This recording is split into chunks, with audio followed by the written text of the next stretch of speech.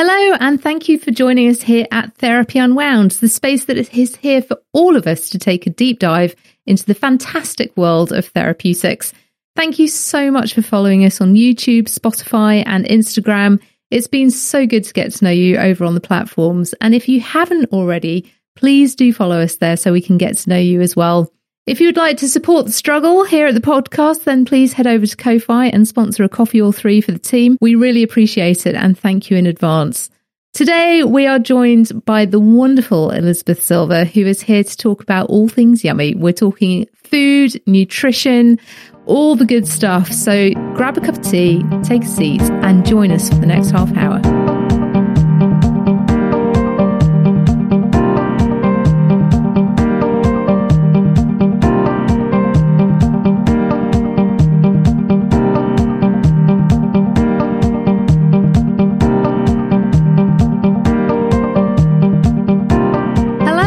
Welcome to Therapy Unwound, the space that is here for all of us to take a deep dive into the wonderful world of therapeutics. My name is Jenny Walker and I'm your host today, and I am joined today with Elizabeth Silver. Hello. Hello, Jenny. We've been talking about this for a while, haven't we? Yeah, we have. Yeah. Excellent. And can you just tell everybody what you do, what your passion's about, and you're all about your Instagram story? So what I do currently is I'm a dance fitness instructor. So I teach dance as a form of exercise to groups of people. Yeah. I qualified about 10 years ago. Mm-hmm. And so that's been my occupation for the last 10, 11 years. But the food has always been my thing. So I'm actually a qualified cook, professional cook, cordon bleu standard, and never stopped cooking, even though teaching has been predominant in my life. I've always carried on cooking for people, creating recipes, testing recipes. And off the back of that, dipping into social media, because we can't escape it, have set up an Instagram page really to start a food blog to share my knowledge, my recipes, and take nice pictures. I was going to say, and your passion for photography. So everybody out there, if you want to go to Elizabeth Silver Food on Instagram, you will come across the most beautiful. I have it in front of me. It's scroll worthy completely. And I have to say, the thing I love about your photographs is they're so bright. Thank you. They're just really bright and sunny and happy. Tell us about how you found your style in photography. Well, it's really interesting how it's come around, actually, because back in the day when I was first left food college and finding employment, I was the one who would turn up at the professional photographers for studio with the food, and someone else would take the picture of it. Yeah. So I didn't necessarily have to actually be doing the photography myself. Obviously, I was aware of what they were looking at as, lighting, exposure, that kind of thing. But my main focus was making the food look as good as possible and styling the food and the props. So the whole thing with social media is that I have the possibility now to work from home. I can create my own recipes and then I take my own picture of my own recipes. So it's quite a big learning curve. Yeah, absolutely. I've enjoyed photography, and with smartphones, you get a really good camera in the phone. So I've enjoyed just using that to take snaps while I'm out walking, take pictures of flowers in my garden, that sort of thing. So to actually look at it from a food perspective is a new thing for me. Yeah. So I'm now not just looking at it as I've created this recipe. And the way it came around recently is that I got the possibility to work with a globally known food photographer who is 5 minutes away from me. And she asked me to collaborate with her. Yeah. That I would prepare the food for the photographs and she'd do the photography. Yeah. So it was fantastic because it was taking me back to what I used to do every day and get paid for. And I've been out of the food business in that sense for a number of years. Obviously, had a family, doing my teaching, dance, fitness teaching. Yeah, I remember you going through that stage and kind of like going, yeah, this is familiar. I know this. I'm confident in this. And just seeing you go back into your habitat in the kitchen and just loving kind of like rolling your knives out again and just looking at those products and that produce and working out how best to deliver that in a visual concept. I saw you bloom through that process. It was amazing. Yeah, so it's really interesting. I mean, for me personally, it was a huge opportunity like I say, I've over the years, if I'm not being paid to create food in a test kitchen for a major retailer, etc., I've always kept my skills. So I've cooked for private dinner parties. I've done community lunches. I've done the odd cookery demonstration. And she's fed your humble host a few times as well. And I have to say they're the best dinners going. Your mushroom risotto is memorable for many reasons. Well, I am going to throw that back and say that equally you have fed me some beautiful meals as well. Liz and I have an absolute affiliation about food. And we've sat down many times and talked about it, haven't we? And the thing that really excites me about hearing you talk about food is how it brings conversation and community to people. So could you just fill us in on how you find food brings us into community and feeds the soul? Oh, I love that question. Well, I think sharing a meal together is the most inherent human instinct that we have, isn't it? To be hospitable, even if it's the simplest offering of some bread, cheese and a good glass of wine. Yeah. There's nothing like it just for drawing people together and bonding in that sense over a shared meal. Yeah. And that's always been my focus, really, is not trying to be fancy. I'm not trying to set myself up to be things that I'm not, but knowing the benefit of it's a good feeling. It feeds my soul to create something lovely, which someone else sits down to eat and they go, oh, that looks amazing. And then they enjoy the actual eating of it. And hopefully it's going to be food that nourishes their body with nutrients, but also you get the nourishment of the soul through the conversation that invariably flows. I remember talking to you about soup once, and we were talking about how, good homemade stock, good quality ingredients, nothing too fancy, just getting it in you, and how that can heal and how it heals your cellular structure, but also your emotional structure as well. Yeah. And I was wondering if you could let us in on how you see food has changed since you were in the kitchens working with the food development and now, and how food fashion, for want of a better phrase, has changed. That's so interesting because I was thinking about that a lot recently, actually, and I probably class myself as not an old-fashioned type of cook, but probably classical. Yeah.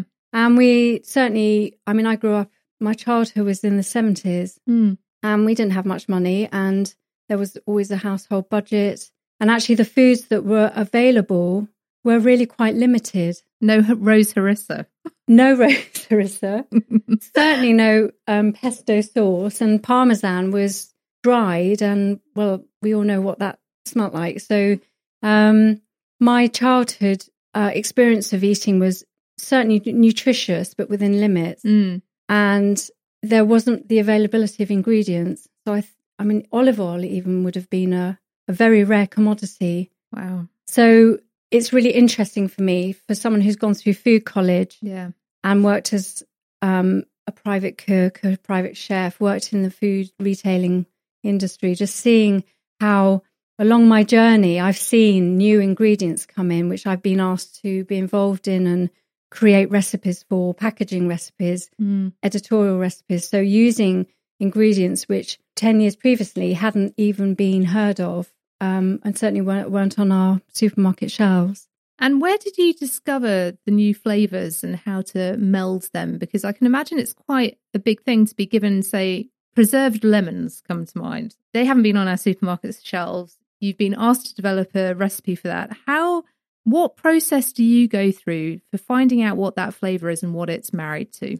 Well, it's based on some knowledge anyway. So certainly if you have some sort of formal training, chef training, cook training, whatever you want to call it, you're going to start to know the basics. You've got the basic techniques, you've got your basic flavours. Yeah. And once you know those, that's when you can start to get creative, because then you know what potentially goes with what, and you can start to try things out. And obviously, we've seen more and more slightly wacky, interesting combinations, and people got more and more adventurous because we've got more and more ingredients to play with. So I think it's just having a basic knowledge of good technique, good food prep technique, good skill base, I think is really important. And then just starting to understand flavour and go back to some of the really classic cookery books. Go back to Mrs. Beeton, go back to Larousse, go back to Elizabeth David, and read what they were doing. And that's really interesting historically as well. So you just start to build all of that. It's just like this big pot of information which you can then call on. And then once you know your basic recipes, so you might have, obviously, say cake with baking, you've got to be specific on ingredients and in quantities. It has to be specific, otherwise your end result won't work. But you can still play around with flavors, you can still play around with spices, etc. You know, say you're doing a little bit more free-form cooking, like a stir fry or some kind of one-pot meal. Yeah. You know, there's a whole range of things you can do. Once you kind of know the basics of building up flavor, adding in flavors, cooking times, all that sort of thing, the world is your oyster and you can get as extreme as you wish to or stay classic. So that being said, I would imagine, and actually we've never talked about this, which surprises me now it comes to mind, is what's your feeling about home economics in schools? Wow. I think it's quite sad that it actually doesn't exist anymore. I know it's seen as quite an old-fashioned subject. Yeah. Probably sounds really old-fashioned. I mean, that's what I did. I did home economics. But within that, I got all sorts of qualifications. I got my Cook's Professional Cordon Bleu exam. I got public speaking exam, and various other qualifications. And what it taught me is a huge amount, actually, of a good balanced diet. So some basic nutrition. And by the way, you do need butter. Just for anybody out there, butter is the base ingredient for my kitchen, anyway. Yeah, I'm with you on that. I do love a bit of butter, but there are other alternatives. I guess. It is, it's one of those. I think butter, lemon, garlic, and they're sort of basic ingredients you can't live without. I mean, home economics is just such a practically based course. And I mean, teaches you how to cook, teaches you how to plan your home finances. It teaches, this is a bizarre thing to say, but it taught people how to clean a house. Yeah. How to organise a fridge, and all of those things. They're not taught it. I don't know exactly what the curriculum is now, but certainly you wouldn't go off and just prepare to make a dish. It's now how you have to find the structures of how to make that dish, what particular implements you might need. Whereas we were obviously taught to make a dish from scratch. Then you start to put it into a meal, and then you start to put it into a menu, and you plan out all your timings. So actually what happens is it flows. That if you are cooking for 4 people, you're doing 2 courses, it becomes an easy thing. It's not like a massive deal. And then you obviously just scale that up. Yeah. And you think in a well-balanced diet, that's what I was taught, to eat a well-balanced diet. And if you stick with that, you can't really go wrong. I think you're right. And I remember I'm also old school. Home ec was definitely a triple subject at school. And I remember everything from kind of like, how much is that meal going to cost you, which allowed you to do a rough guesstimate of how much food bill was going to be for the week, and how you could kind of like make dinner into lunch, and you could do kind of like refries and all the rest of it. Yeah. But the thing that really I was blessed with, which is exactly what you've said, is timings. So dinner parties were never actually an issue. And I had the dishwasher on before the guests came. And it was just like, you could time that and make it pleasurable. Yes. And I think that's somehow lost in the kind of like all the recipe books, and you have these amazing kind of like recipes in front of you, but how do you put that together to make an experience, to bring community together? Yeah, exactly. Well, it's a blessing, in a way, isn't it? The abundance of flavors and ingredients and world cuisines that we now have at our fingertips. But in terms of practical, of what you say, have as your store cupboard ingredients, how far do you go? You know, do you have every single flavoring for Japanese cuisine or Chinese or your Vietnamese or Italian or French? And, you know, you can go on, and there are so many ingredients available now. It's like whittling it down as to what you want to have as your staple store cupboard ingredients. And that, if you just say, look at a recipe book or look on the internet for your inspiration, it can actually, I think, feel quite daunting. There's so much possibility. Yeah. It's like, let's start with the basics, hone those, and from that, you've got a massive building block. I mean, I always think I don't know if it sounds a bit cheesy, but if you teach someone to play the piano, they're not going to become a concert pianist straight away. You've got to give them the technique. They've got to do the practice. They've got to do the scales, etc. They may have in them a possibility, like the musical soul, to be a concert pianist. Yeah. But if you provide anyone with those basic building blocks, even if they haven't got that extra X factor, they could still be an incredible musician and performer. Perfect. And I do think that's the same with food. How can you be lavish and exuberant in the kitchen if you actually don't know just how to chop an onion properly, or, saute off some onion and garlic to get the flavour, and then you add in whatever it is you're doing. I was watching a Netflix program, which shall not be named, and they were encouraging organisation, and they looked at a fridge and organised it in rainbow colours. And I was wondering if you could tell us how you would organise a fridge, because for me, that was kind of like, surely the lettuce shouldn't go at the top. It's like, do you have a way of organising your kitchen that allows you to be more productive and for food to last longer? And do you have any tips and tricks? Wow, that's an interesting one. I think there are ways of organising the fridge. I mean, there are very obvious ones that you wouldn't store your raw, uncooked food above your cooked food. So I hope that's something that no one would do. So I would certainly, I was at college. I was cool, clean and covered. They're the 3 C's. Oh, cool, clean and covered. I like that. And so that's a real basic, but this is like such basic stuff. But maybe actually these are the little things that have been lost in time, that if sometimes you do open up people's fridges and it looks haphazard, and actually maybe not even very hygienically kept. Yeah. So I was certainly, keep salad and salad produce in the salad drawer, which is totally tucked away, and then always keep anything raw, uncooked, on the bottom of the fridge and keep it covered. So there's no possibility it could drip onto something that is cooked, because there you've got a cross-contamination. Brilliant. I think it's those little basic things that we just forget about, don't know about. Yeah. And also I look in my fridge, for example, is tiny. I've got a very small kitchen. I have to say it's the best kitchen I've ever had, but it is tiny. But my fridge can often look quite chaotic, and it stops the creativity for cooking. Interesting. And visually, I think the amount of clutter in your fridge or your cupboards can be quite daunting in a way, and stops that free flow of cooking. I think one of the, again, maybe it's this whole principle of simplicity, not overloading your fridge with all the possibility of all these different ingredients. And maybe this comes back to the planning, that you start the week, you have an idea of the meals that you want to eat, you plan them out, stick within a budget, you know what you've got in your store cupboard, and maybe one meal might spawn some leftovers, which then allow you to create a meal from what's in the fridge, what's in the store cupboard. I believe it's called réchauffé cookery. So it's like you're using leftovers.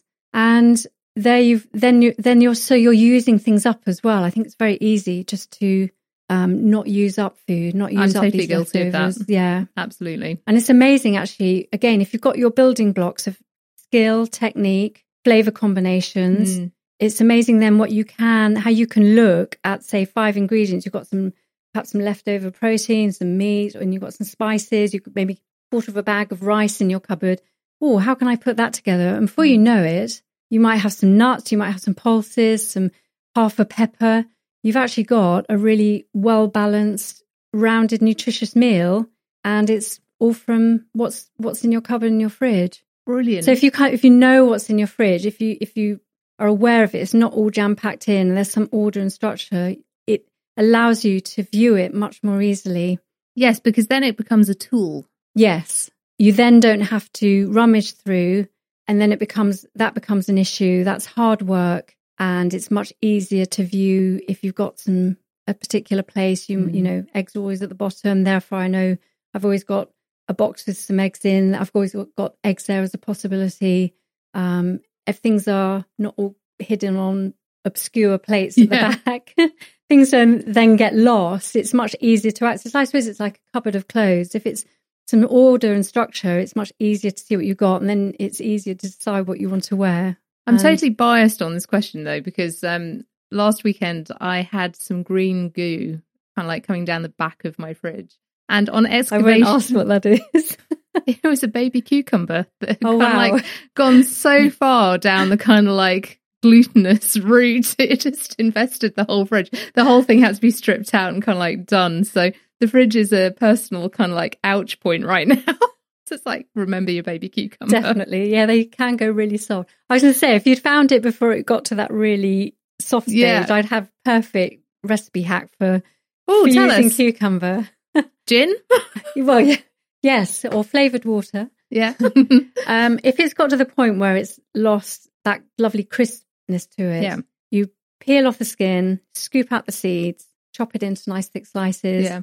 knob of butter in a pan, or if you're not eating butter, maybe use olive oil or some little bit of coconut oil, and you just saute the cucumber off, warm it through, so like Yeah. hot cucumber, and throw in some herbs, dill, chives, bit of tarragon, whatever you've got, just finely chopped, some Yeah. seasoning, and a spoonful or two of creme fraiche, and you have the perfect accompaniment to particularly fish, but would be great with some chicken. In my head, I was pork. thinking toast. Well, there we go. Just See? like, put that on some toast and I'm really there. Yeah, it could be good on toast.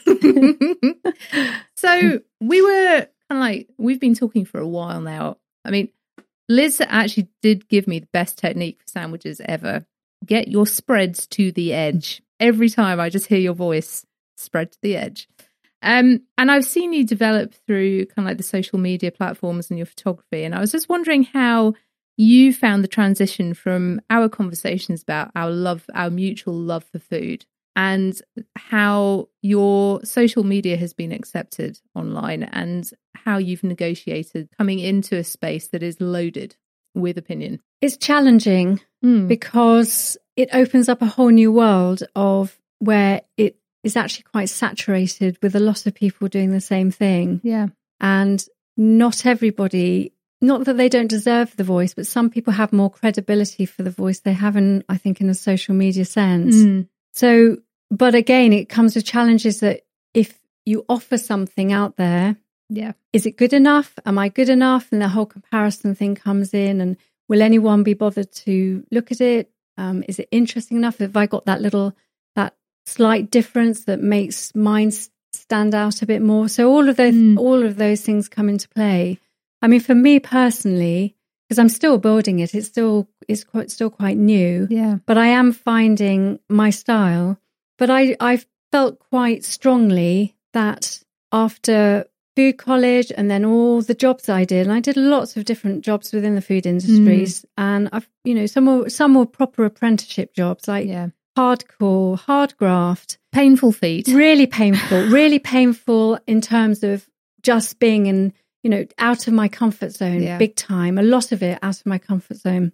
A lot of knowledge, and I think I've underestimated actually how much knowledge and skill I have. And I don't want that to sound boastful, but I realise I've actually got quite a lot to offer, quite a lot to give, Absolutely, and share. And it felt right for me to be putting myself out there in that sense. But it was a big step forward because, like I say, there are lots of people out there doing what I'm doing, and some are hugely well qualified, and then others, they still have a voice, but perhaps it's not backed up with experience. The grounding. Exactly. Yeah, it's that grounding that you offer. And and I can say that my recipes work. So if you take one of my recipes, it will have been tested. It has been used. It is something that I've done, and they have been tasted.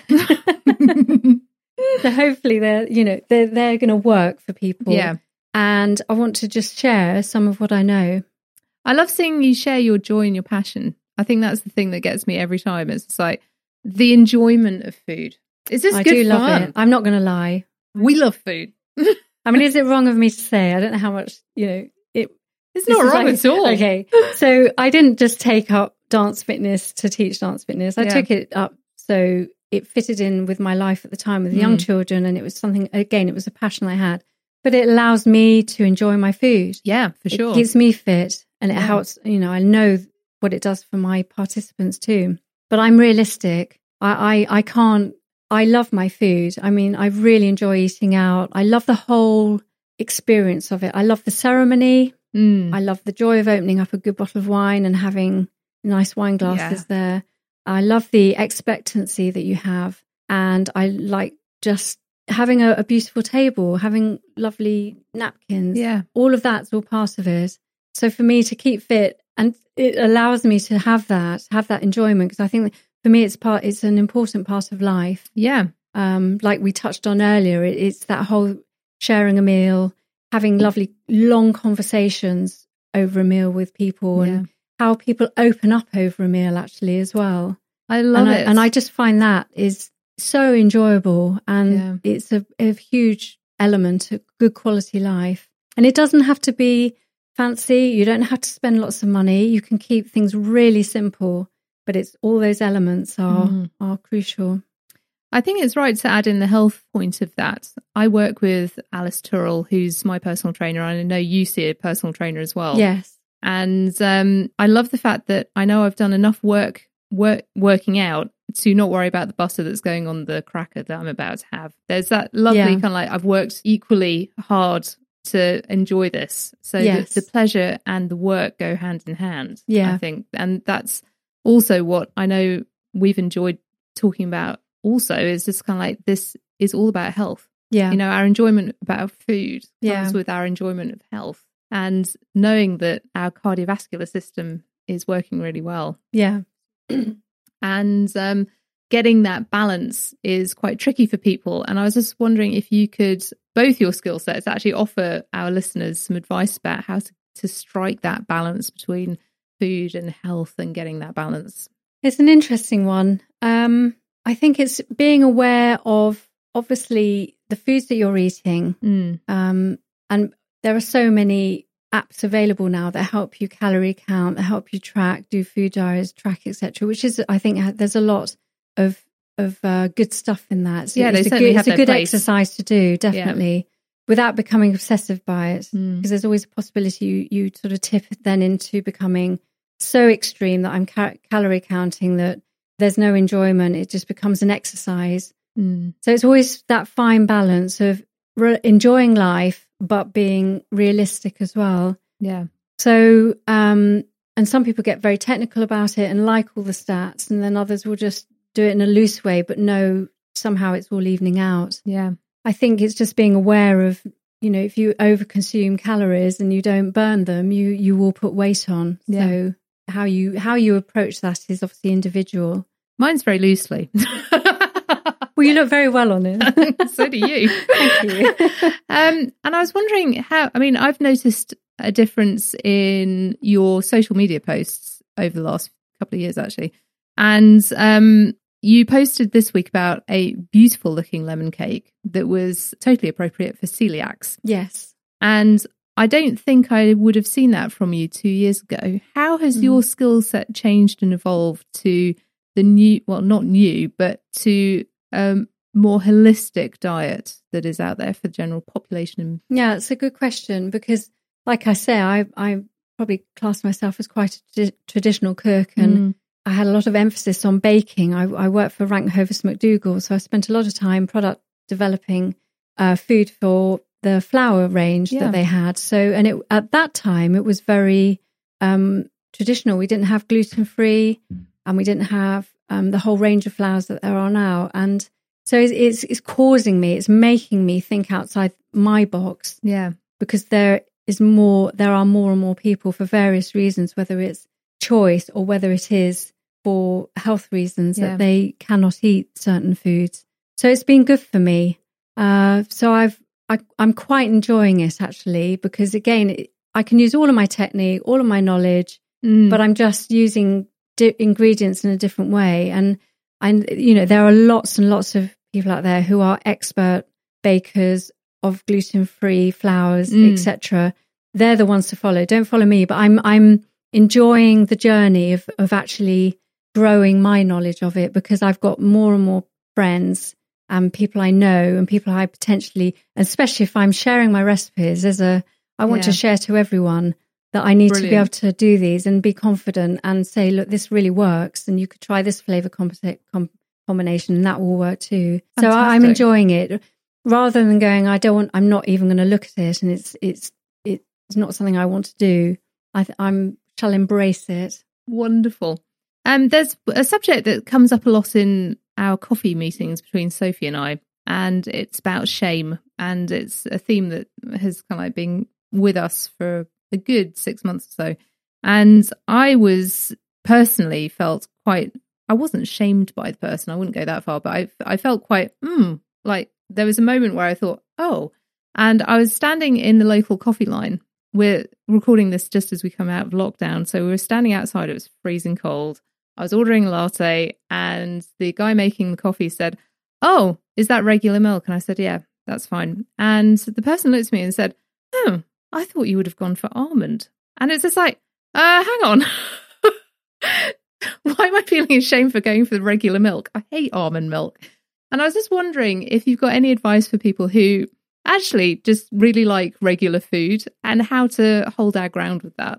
Yes, well, it's very topical, isn't it? That looking at the carbon footprints of vegetarian, vegan, and regular diets. Yeah. And I'm not an expert on that. It's a really fascinating subject, and obviously we're going to be addressing it more and more as it becomes more and more important. I think for me, because I'm a bit like you, for me personally, I love milk, I love butter, I love cream, I enjoy meat. Yeah. But I'm just being more careful about how much I consume and the quality of what I buy. Yes. So I think certainly, and off the back of lockdown as well, I hope that if, people will continue to eat butter and cream and eat meat and poultry, that actually we're looking more and more at the quality of it, the source of it, and hopefully encouraging people to look to small producers, local producers as well. Yeah. So I personally, I don't eat meat all the time. I would rather eat it less, but when I do, I will look to a small producer, local producer, know that it's perhaps grass-fed beef, it's not raised on antibiotics, etc., etc. Yeah. So supporting someone local farmer, local producer, local breeder, and it's going to be the best quality that I can eat. Yeah, perfect. And just have less of it. Brilliant. And I hope that will be the ethos. But it's like turning an oil tanker. It really is. This is going to take a long time because there's room for all of these diets. Yeah. If people choose to have a vegan diet, that is their choice, and that's rightly so. Should still have the choice of being able to have regular milk in our coffee without it being an eyebrow raised by someone standing behind you in the queue. I was really shocked by it. It was kind of like one of those moments where I thought, oh, this is a thing that's now not just like an ethereal conversation that we hear on TED anymore. It's kind of like this is really in a coffee queue and kind of going, oh, it's like it was a moment for me. Interesting. And I've thought a lot about exactly that, smaller producers, locally produced stuff. And I think it's totally right to back our British farmers and go, we need to really support them right now, especially as we come out of lockdown. And we have a lot of really incredible small producers around. If you look at farm shops as well, there's lots, especially now, they're becoming more and more common. Definitely get down to them. It doesn't have to be like an everyday part of the diet, but if you're going to have a Sunday roast, have that joint of beef that's from your local beef stock. Absolutely beautiful. And I think it's just tweaking the diet. So every day, every week, if you're not a vegetarian, you may have a vegetable-based dish. Yeah. And then you might have a fish-based dish one day. And so meat becomes less, but if you still enjoy it, it's there in your diet. But it is, as I said before, it's the best quality you can buy. And as we come to a close today, I'm going to let the listeners in to a big dream you've had for a while, which is opening a tea shop. Yes. Linen napkins. Yeah. China Old cups. I can't wait to visit. And we're rolling into summer here as we record this.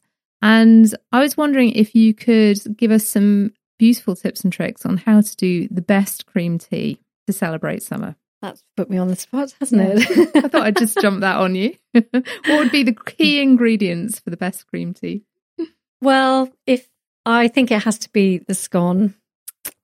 I do, I must admit. Again, if you're looking for gluten-free flour, there's lots of really good flours out there now. So all of these classic baked goods, you can make in a gluten-free version if you wish to. I think just really good quality, freshly baked scone that's still warm. Yeah. And you've got to have clotted cream and a really good quality jam. Beautiful sandwiches, whatever flavouring, they've got to be as fresh as possible. I have been to too many cream teas in quite highbrow places, and let's put it this way, sandwiches tend to be a bit dried and curled around the edges. It's the curly edges. Yeah. It's not okay, guys. So just really, really fresh, best ingredients, as fresh, made as near as to serving as possible. Yeah. And champagne, good quality tea, loose tea, good quality champagne. In terms of the dream that I've had, it's a champagne tea room. It would be not out of reach of people, but it would be not just a little tea room that you pop into. It would be a kind of bookable place. It would be a treat. It would be an experience. And my dream is there. And this is where I have to open up myself to alternatives because of gluten-free diets, etc. That would have to be part of what I offer. Yeah. So it would be obviously classic baked goods, but along with gluten-free varieties as well, and those options. That. And again, I'm thinking of locally produced produce. I say champagne, but we've got some fantastic vineyards locally who are offering better and better quality sparkling white wine, and that's the kind of thing I would love to do, is just go and source their products, sell, offer them in my champagne tea room. So I can honestly say it's local produce and it's the freshest and seasonal produce as well. I love the whole, and I think this is one of the things that I've been thinking of more and more with the Instagram blog is actually seasonal produce. Yeah. Just what's there, even in foraging for wild edible flowers. It's all that sort of thing. It just makes you think, let's just be really careful about not buying food all the time, any time of the year. Let's just start to look at the seasons, what's available locally, and how can I use that in a really inventive way. Wonderful. Well, thank you so much for your time today. Thank you very much. And thank you guys for listening. It's been a pleasure to bring Liz into the studio and share such a passion. It's just, and I love seeing your face throughout this. It just beams with enthusiasm. It's fantastic. Thank you very much, Jenny. Oh, anytime. And guys, if you want to join us on Bookery Book of the Month, then please do. It would be great to have you join along. And this month we're looking at James Clear's book on atomic habits. So if you want to go to his website and order the book from there, or your indie bookshop who have been keeping us in novel ideas throughout the whole of lockdown and the pandemic, then please do join us in a couple of weeks for our Bookery Book of the Month, and it's Atomic Habits by James Clear. Thank you to Jeremy for producing today. It's been great to be here. And we look forward to the next episode of Therapy Unwound. Take care, guys. Bye.